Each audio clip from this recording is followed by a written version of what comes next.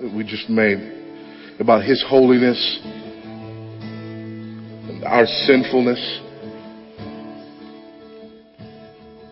and our incredible need for cleansing.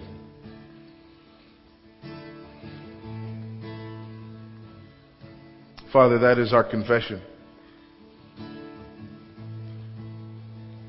We want to be clean. We need to be clean. We acknowledge that tonight. Tonight we don't compare ourselves to people on the news who do terrible things that we've never done. Tonight we don't compare ourselves to people whose flaws we think are more significant than our own. Tonight we don't even compare ourselves to the standard of our culture or even of our church. But we compare ourselves to you.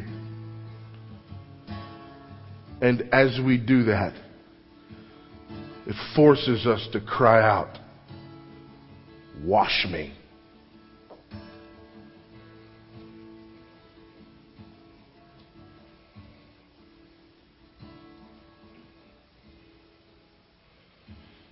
And so as we continue this two-way conversation that we call worship, as we've come to this place where we've said some things to you and about you that we know and believe to be true, we now come to this moment where we anxiously anticipate you speaking to us clearly and powerfully through your word, to the end that our lives would be challenged and changed and transformed and conformed to the very image of Christ. That you would wash us.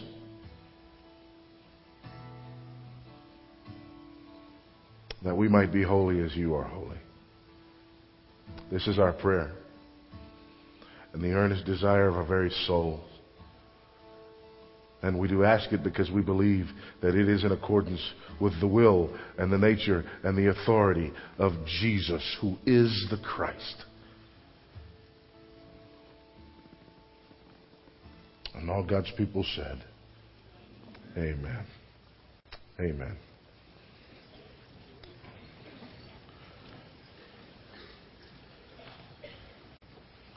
Well, we have come to what is, for me, the most difficult part of this series. You should have gotten a little slip when you came in that on one side says, "He must be." That's for you, ladies. On the other side, it says, "I must be." That's for us, man. This is when we look into the scriptures and into the mirror of God's word and ask a very simple question. What is required of a man who would call himself a husband? What does the Bible say a man must be if he's going to call himself a husband? Not what's the standard that we're used to. Not, what are we willing to settle for? But what does the text clearly teach? And the reason that this is so difficult is because it is something like that. I get beat up every time I read this. Because I continue to realize that apart from the power and presence of God in my life, I'm not there and I'll never get there. Apart from the grace of God in my life, I just won't be. But here's my prayer. More today than yesterday, and more tomorrow than today. Amen? And so this is what we're looking for.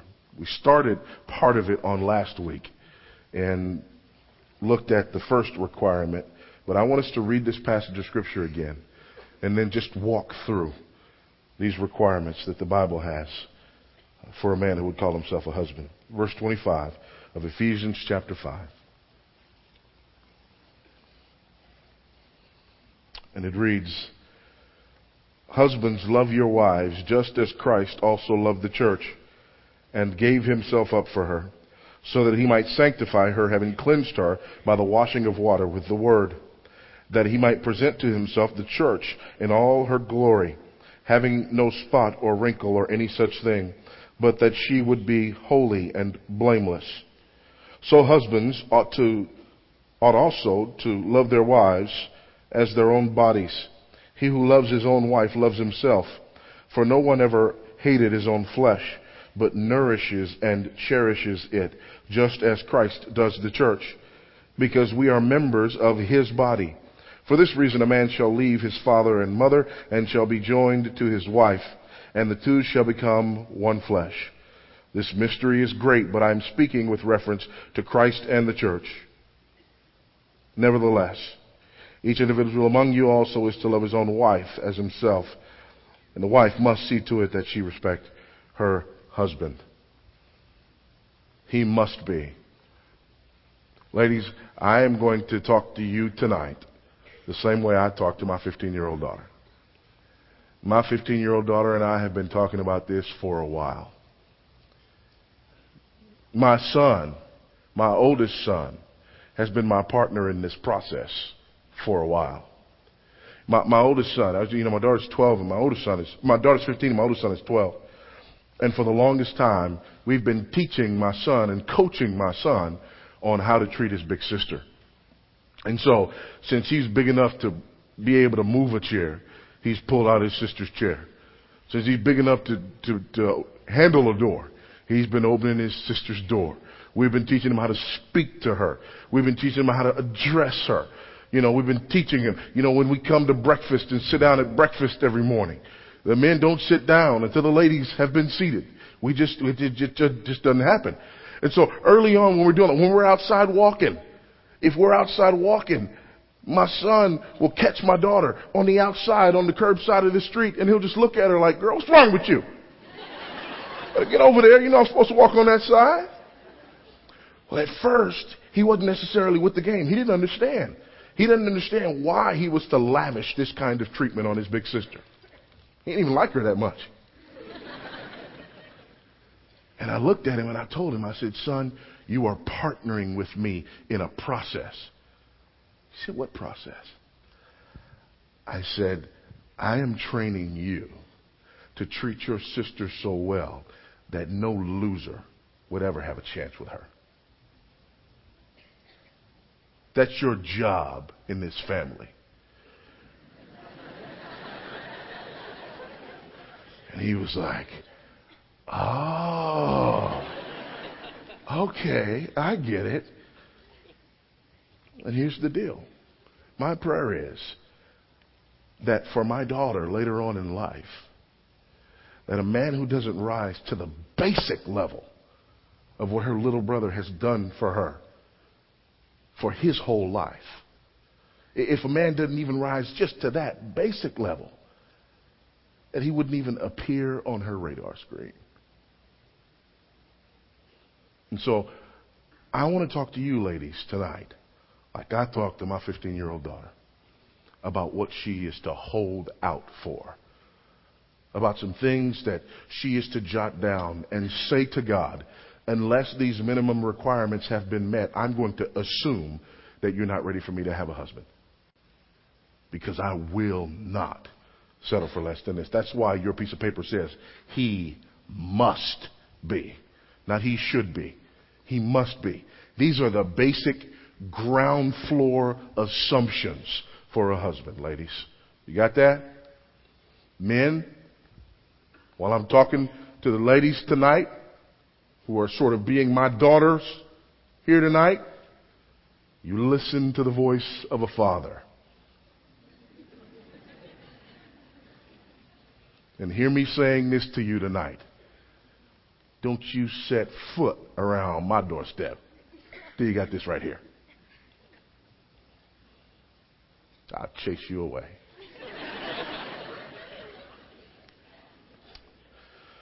Husbands, love your wives just as Christ also loved the church and gave himself up for her. First, he must be a man who leads in love. We talked about this on last week. You remember that definition I gave you? Not the Greco-Roman myth of romantic love. We're not talking about Cupid here. We're talking about the biblical definition of love. Can you say it with me? An act of the will accompanied by emotion that leads to action on behalf of its object. One more time. An act of the will accompanied by emotion that leads to action on behalf of its object. That's the kind of love in which this man must be able to lead.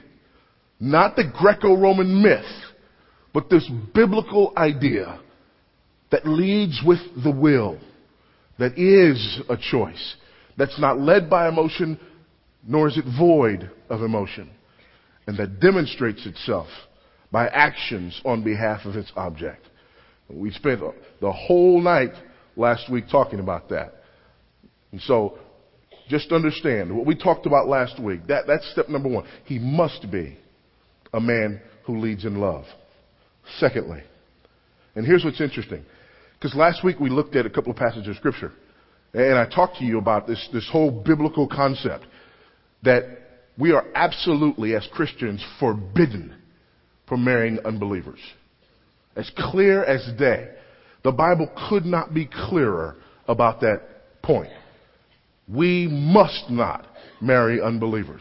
We must not even get into situations where we would potentially compromise ourselves in that regard. It's not even optional. It's not even up for discussion from a biblical perspective. Tonight, I want you to sort of look behind that. I want you to understand what we're talking about, what the significance is here, and what is at stake. Because secondly, not only must he be a man who leads in love, but he must be a man who leads in the word. Look at the next part of the passage. So that he might sanctify her, having cleansed her by the washing of the water with the word.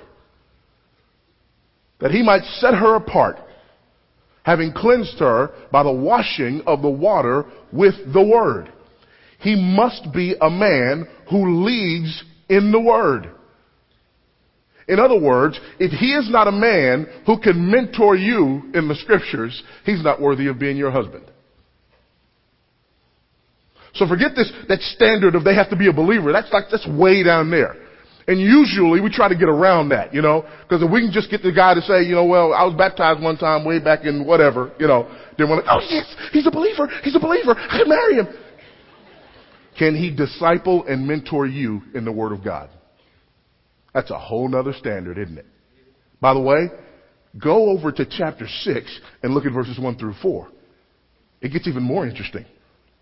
Children, obey your parents in the Lord, for this is right. Honor your father and mother, which is the first commandment with a promise, so that it may be well with you and that you may live long on the earth. Fathers, do not provoke your children to anger, but bring them up in the discipline and instruction of the Lord. It is the father's responsibility to teach the children to believe like Christians and to behave like Christians. He is to be equipped to mentor and disciple the children who come into your home as well. When you hear this, ladies, do you see what you are doing to the future of your family when you pursue a man who's not even a believer? Do you see that? When you see the bare bones, minimum biblical requirements that he's to lead in biblical love, and secondly, he's to lead in the word. He is to be priest and prophet in the home. If he is not capable of mentoring and discipling you and your children, you have just compromised the very foundation upon which your marriage and your family is to be built. Remember what I told you about procreation? We talked about those two purposes, procreation and then illustration. I told you procreation wasn't just about having children, but it was about the process of bringing children into the world and then training, disciplining, and discipling and mentoring children so that they grow up and are capable of walking with God. If we understand this big picture, it changes the way we choose. Ladies, if you're just being selfish and you just want somebody you like to look at, you just want somebody, you just love the way it feels when you're in his arms. If that's it, and if that's all you base this on, and you close your eyes to these basic principles, you'll be like countless women that I've talked with, counseled with, and prayed with. When I've gone places and done messages on family and on children and things of this nature, and had women walk up to me with that familiar look, I already know what it is. and they're weeping. And they say, will you pray for me? Because my husband is not the spiritual leader in our home. My husband, I don't even believe, knows God. And I don't even have to, I don't have to poke, I don't have to prod, because here's what happens when that happens in another setting and we're sitting down and we're talking about problems that they're having in their family and the desire that they have for their children to be raised a certain way. Here's what usually happens. They talk about this man who is not doing what he's supposed to do biblically, and I ask a few questions, and here's what it comes down to. They knew it before they got married. But what they said was, because our belief is in the Greco-Roman myth of romantic love, and because we believe that love is just this overwhelming force, and that that's the most important thing, here's what they assumed. If God let me fall in love with this person, then God must be trying to tell me that he's going to turn this man into a spiritual giant someday. So I will take this man based on the Greco-Roman myth of romantic love and this overwhelming feeling that I have, trusting that God wouldn't dare give me this feeling for this man if he wasn't going to turn him into all these things that the scriptures say he's supposed to be. Is that your final answer? That's backwards. That's putting the cart before the horse. He must be this before you even think about it. He must be a man who leads in love. And he must be a man who leads in the Word. That's what he's called to be. That's his responsibility. Man, this is an incredible weight to bear. It's unbelievable, as I look in my home and as I look at my children and as I look at the time just tick, tick, ticking away. I continue to ask myself, have I been on top of my job? Have I been pouring into them biblically what God calls me to pour into them? Now, this doesn't mean that my wife doesn't do any mentoring, that my wife doesn't do any discipleship. That's not the point here. We both do that. We partner in that process. But God has given me headship in that relationship, which means that the buck stops with me. It's ultimately my responsibility.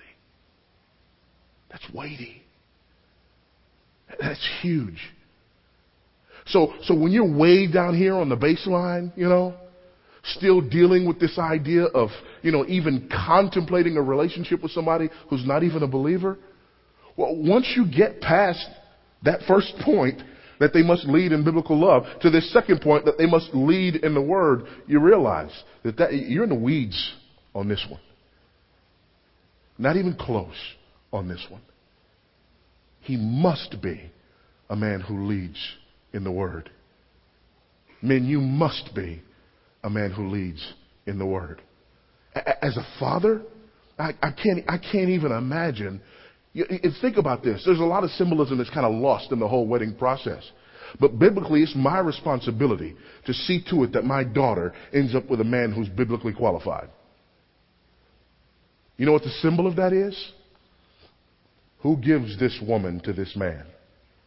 I know we think that's empty rhetoric, but biblically, here's what a father says on the wedding day. This young woman has been my responsibility for all of these years. It has been my job to protect her spiritually, physically, and emotionally. My job to train her, to mentor her, to disciple her, to protect her purity, to protect her virginity. Yes, that's my job as a father. And I'm standing here on today telling you, who's about to marry her, that I have done that with every fiber of my being. And by placing her hand in yours, I am now saying that that job belongs to you. What kind of man would I be to give my daughter away to a man who didn't at least meet these requirements? How irresponsible is that? He must lead in love. He must lead in the Word. Thirdly, he must also lead in righteousness. Look at this, verse 27. That he might present to himself the church in all her glory, having no spot or wrinkle or any such thing, but that she would be holy and blameless. That he might present to himself the church without spot or wrinkle. Jesus Christ loved the church so much that he provided for her righteousness so that he could present to himself a bride that was righteous. He must be a man who leads in righteousness. Men on your side, I must be a man who leads in righteousness. I must be. I must demonstrate that I'm willing to do everything in my power to preserve the righteousness of this woman. Ladies, that's what you're looking for. You're not looking for a man who acts like an octopus every time you're around him. You're not looking for a man that you have to constantly keep telling, stop, quit, enough now.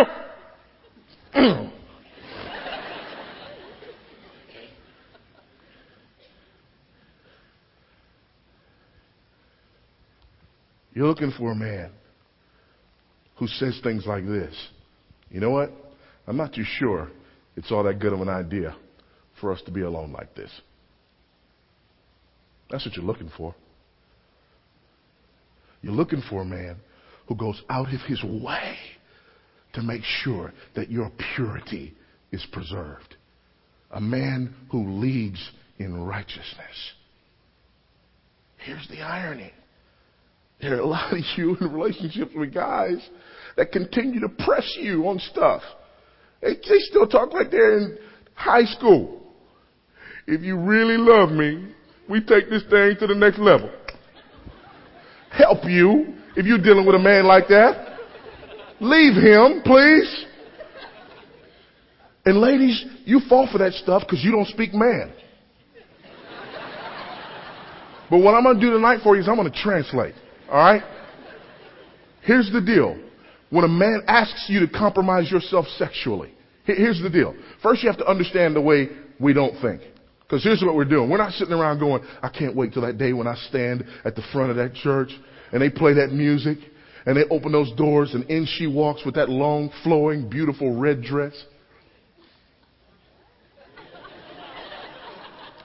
That's not what we're looking for, ladies. We want those doors to open up.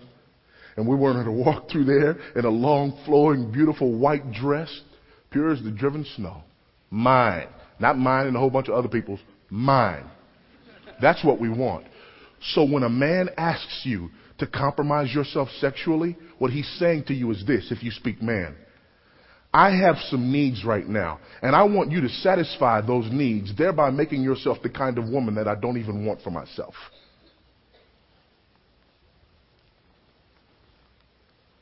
That's what he's saying. I want to use you to satisfy myself, and I want to dishonor you. That's what he's saying. Don't fall for it. What you're looking for, ladies, is a man who says, okay, here's the deal. We need to make some other arrangements. Why? Because, girl, if you knew how bad I wanted you, you'd be scared right now. So here's what we're going to do. Can your little brother come with us or something? Somebody? I don't care. We'll take your mama. Is your mama available? Your mama can come. She can sit with us. Somebody just needs to be with us, all right? That's what you're looking for because you want a man who wants you. But more importantly than that, you want a man who desires for you to be pure. Which means that a guy who'd ask you to move in with him, completely and utterly disqualified. Because here's what that man is saying. That man is saying, I want all the benefits and none of the responsibilities. Thank you very much. Amen, lights. That's what that guy's saying. I want all the benefits, none of the responsibilities. That's what I'm looking for right now. You think you could do that for me? Do you think you could come and give me everything that I would get from a wife without me stepping across the line and manning up and saying to you that I commit myself to you, body and soul, until they put me in the ground. That's what he's saying to you. He's to lead in love. He's to lead in the word. And he's to lead in righteousness. Let me put a footnote right here. We live in a sexually charged culture. We live in a culture where if you turn on the television, and here's the way the situation is supposed to go. You meet somebody, and then on the second or third date, you have sex with them, and then a few dates later, you begin to ask yourself if you really love them. That's our culture's view, by the way. You can sleep with somebody for months. And have you ever seen something like this? People have these conversations. A girl's been sleeping with a guy for months, and she's talking to her girlfriends, and she goes, I think I might be in love. And she goes, oh my God, girl, you think you're ready for that? What? He was sleeping with him for months. And we're worried are you ready to drop the L-bomb? That is a huge step. What's the rest of that stuff? Flee sexual immorality. Listen to me. Sex is a beautiful thing. It is a wonderful thing. It's all that in a bag of chips. I promise you.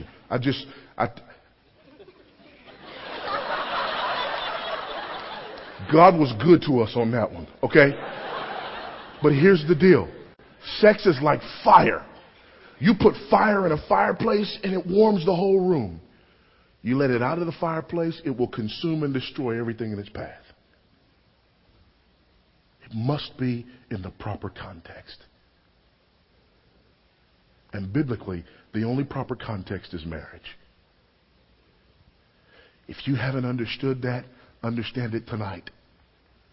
If you hadn't heard that, you heard it tonight. If you hadn't grasped that, grasp it tonight. Because here's the deal. Men, for us especially, what we want to present to ourselves, look at what the text says again, that he might present to himself the church in all her glory, having no spot or wrinkle or any such thing, but that she would be holy and blameless. That's what we're desiring to present to ourselves. Ladies, that's what you're looking for. A man who desires for you to be holy, for you to be righteous, and does everything that he can to lead you in that regard. Difficult as it may be. Look at the next part of the passage. So husbands ought to love their own wives as their own bodies. He who loves his own wife loves himself. For no one ever hated his own flesh, but nourishes and cherishes it, just as Christ does the church, because we are members of his body. He must be a man who leads in selflessness. He must be a man who leads in selflessness. He must be a man who understands what it means to put others before himself.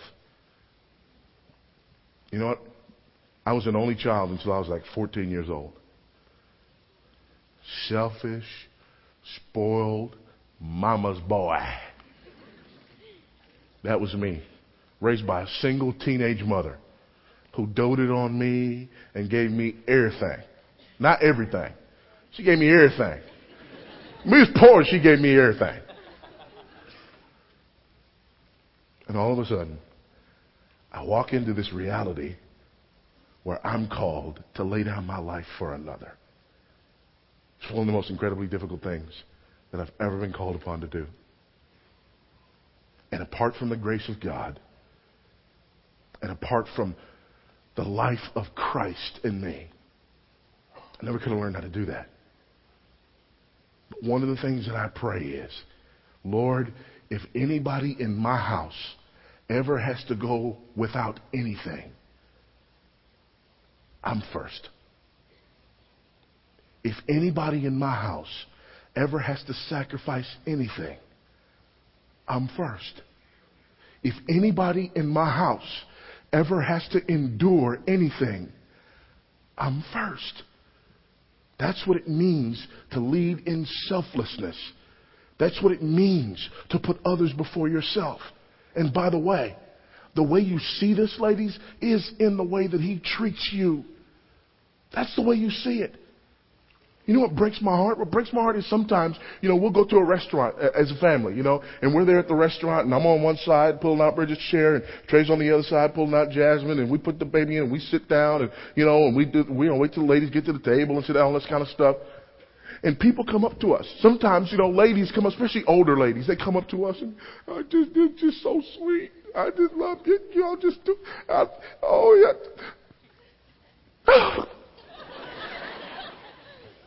Why? Because we do just tiny things in order to say to the women in our lives, you're first. We're to serve you and meet your needs. You know why that bothers me? Because it's supposed to be the norm. Men, can I suggest a few things for you? It's not going to hurt you to open a door. It's not going to hurt you to pull out a chair. It's not going to hurt you to watch your mouth around women. It's not going to hurt you to learn how to be a gentleman.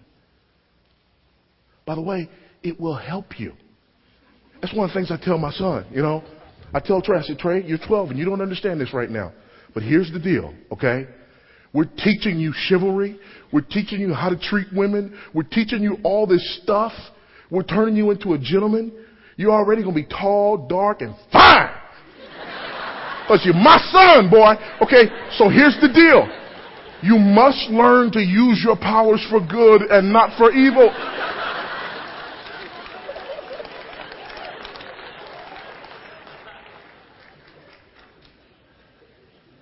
Because it doesn't take much. Here's the deal, men. Let me just let you in on this. Because in our culture, men have no clue about how to treat women, it doesn't take much just to blow them away. I'm serious. You open a car door, and then you get up there, and you open the door to the restaurant, and you walk in, and you pull out a chair, and you do this stuff. Just a few things. You walk on the outside and stuff like that. All of a sudden, they're like, he ain't even that cute, and I want him.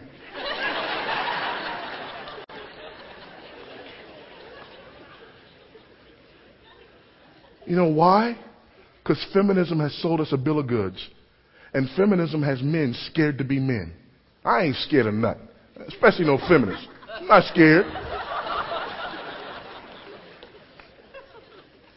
Learn to lead in selflessness.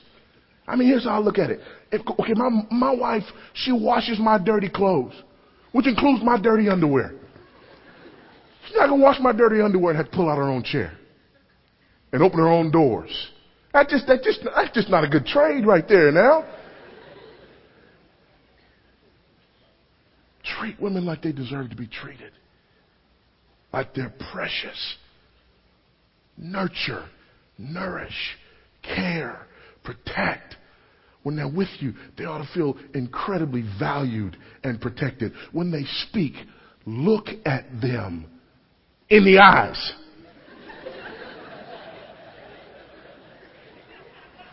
Listen to what they say. Respond to it. Ask a couple of questions every now and then that gets the discussion off of you. You will be amazed at the kind of mileage you can get out of this. Ladies, if he's more interested in what he can take from you than what he can give to you, then he's not the kind of man who leads in selflessness. If he doesn't treat you like a delicate flower, keep stepping. Because what you're looking for biblically is a man who nourishes you as he would his own flesh. And you don't even have to tell me that's good. You don't even have to tell me that you want that. You don't even have to tell me because I know, because that's what you were created to want. God knows exactly how you're put together because he put you together that way. Newsflash. When we look at these things, men and ladies, when we look next week, here's what's so beautiful about it. God's the one who put us together, and he knows exactly what women respond to. And so he says, men, here's what you're to be as a husband. You're to be all the things that women respond to. Next week, what we're going to see is what he says to you ladies is, here's what men respond to. And I'm asking you to be all those things that men respond to. Lastly, for this reason, a man shall leave his father and mother and shall be joined to his wife. And the two shall become one flesh. He's to lead in intimacy. Now here's what's difficult for us men. Because we've been raised in this culture, we think intimacy is a 3-letter word that begins with S and ends with X. Let me define intimacy for you, man. Intimacy happens when I let someone into a part of my life that's not readily available to everyone. Let me say that again. Intimacy happens when I let someone into a part of my life that's not readily available to everyone.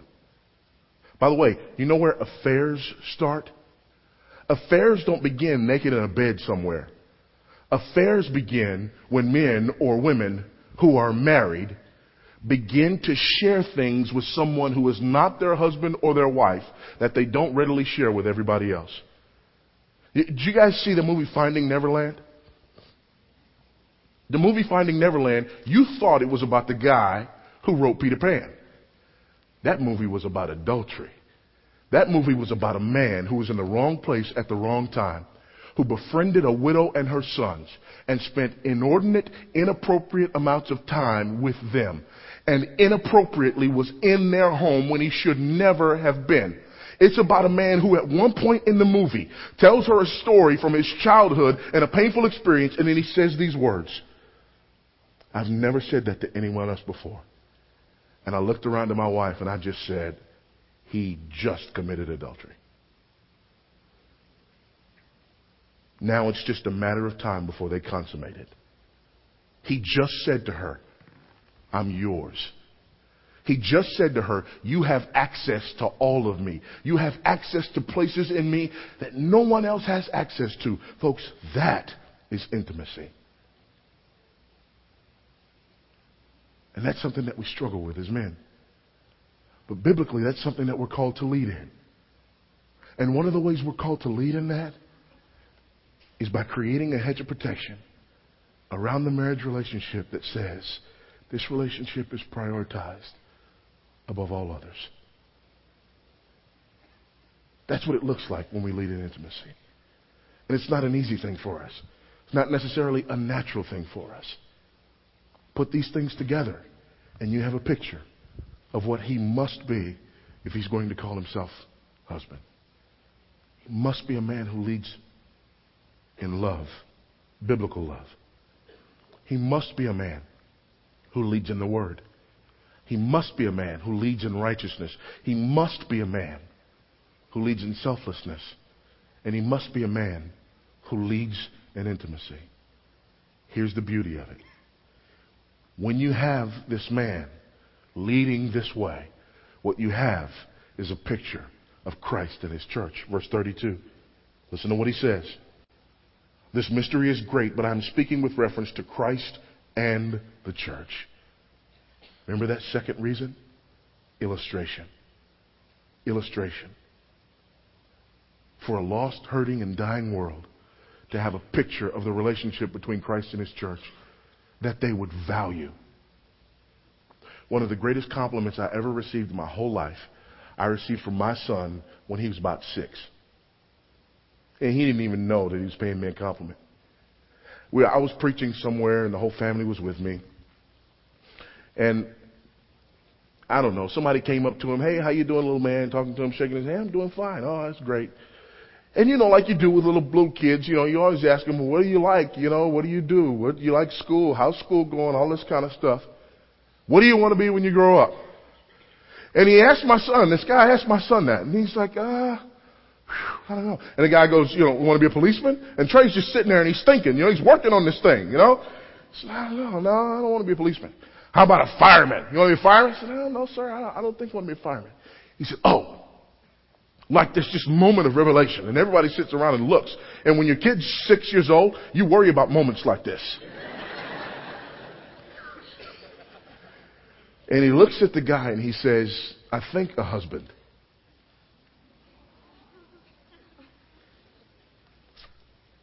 I told my wife, I'm getting ready to go cry. I'll be back after a while.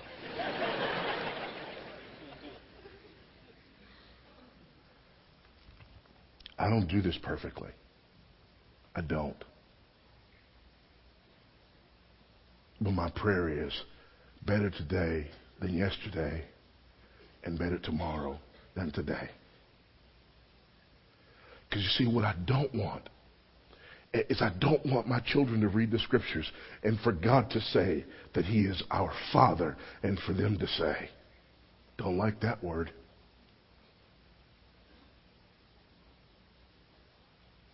I want them to read that and somewhere deep in the recesses of their soul, I want them to say, oh, that's good.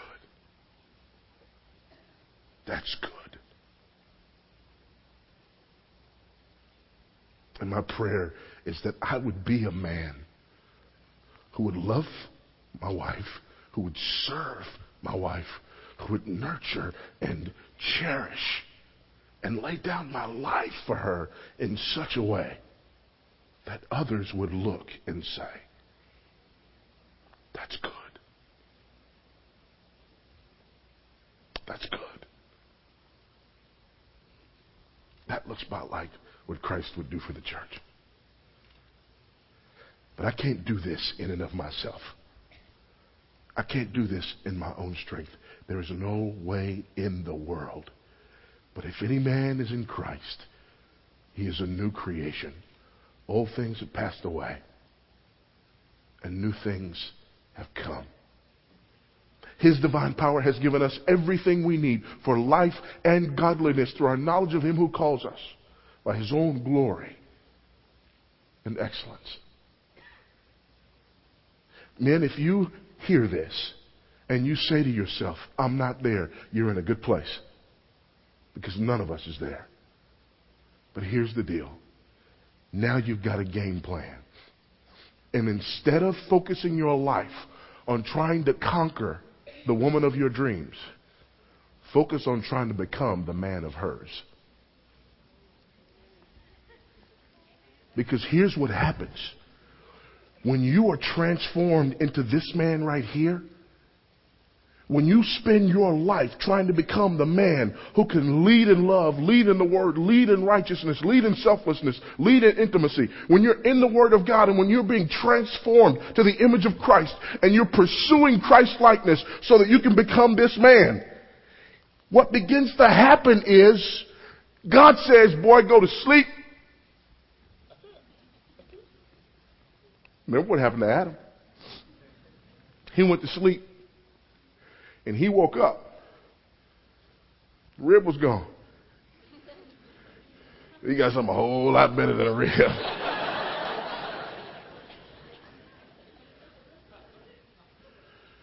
You pursue becoming this man that is worthy of a wife.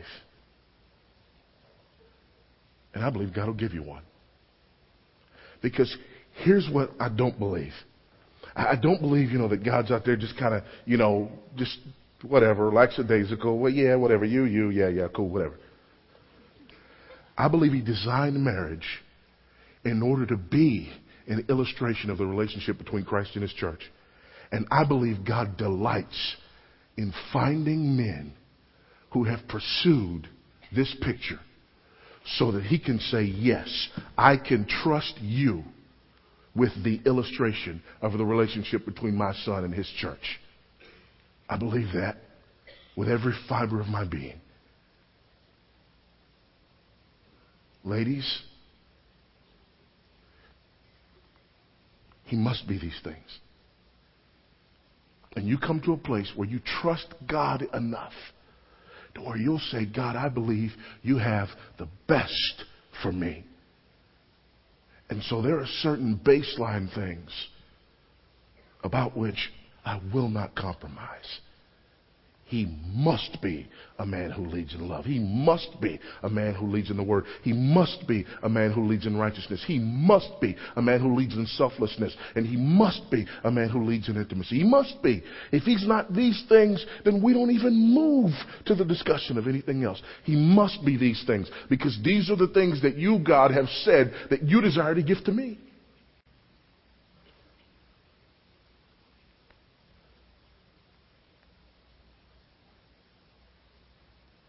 All of a sudden, we enter into marriages that have the big picture in mind.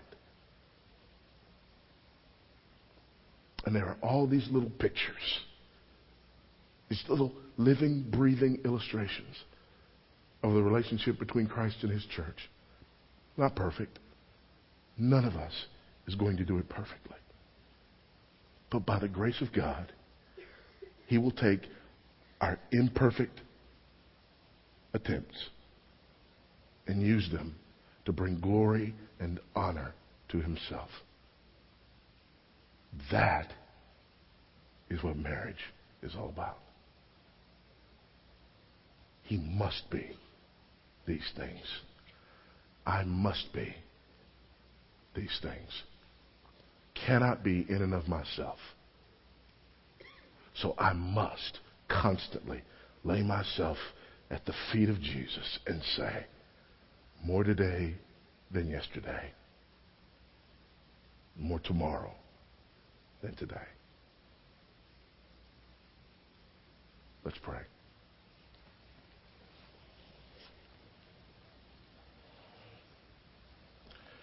Father, thank you for loving us enough to give us what we truly need.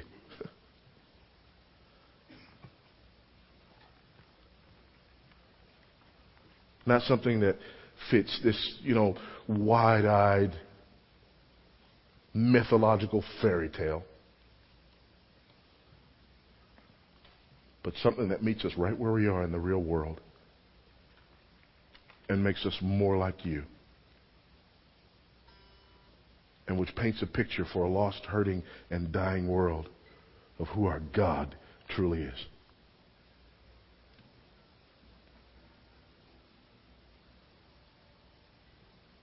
I pray for the men in this room, that they would be all the things that they must be. More today than yesterday, more tomorrow than today. And I pray for every woman under the sound of my voice, just like I do for my daughter, that tonight they would draw a line in the sand and say, God, if that's the minimum of what you desire to give to me, I won't even consider anything less.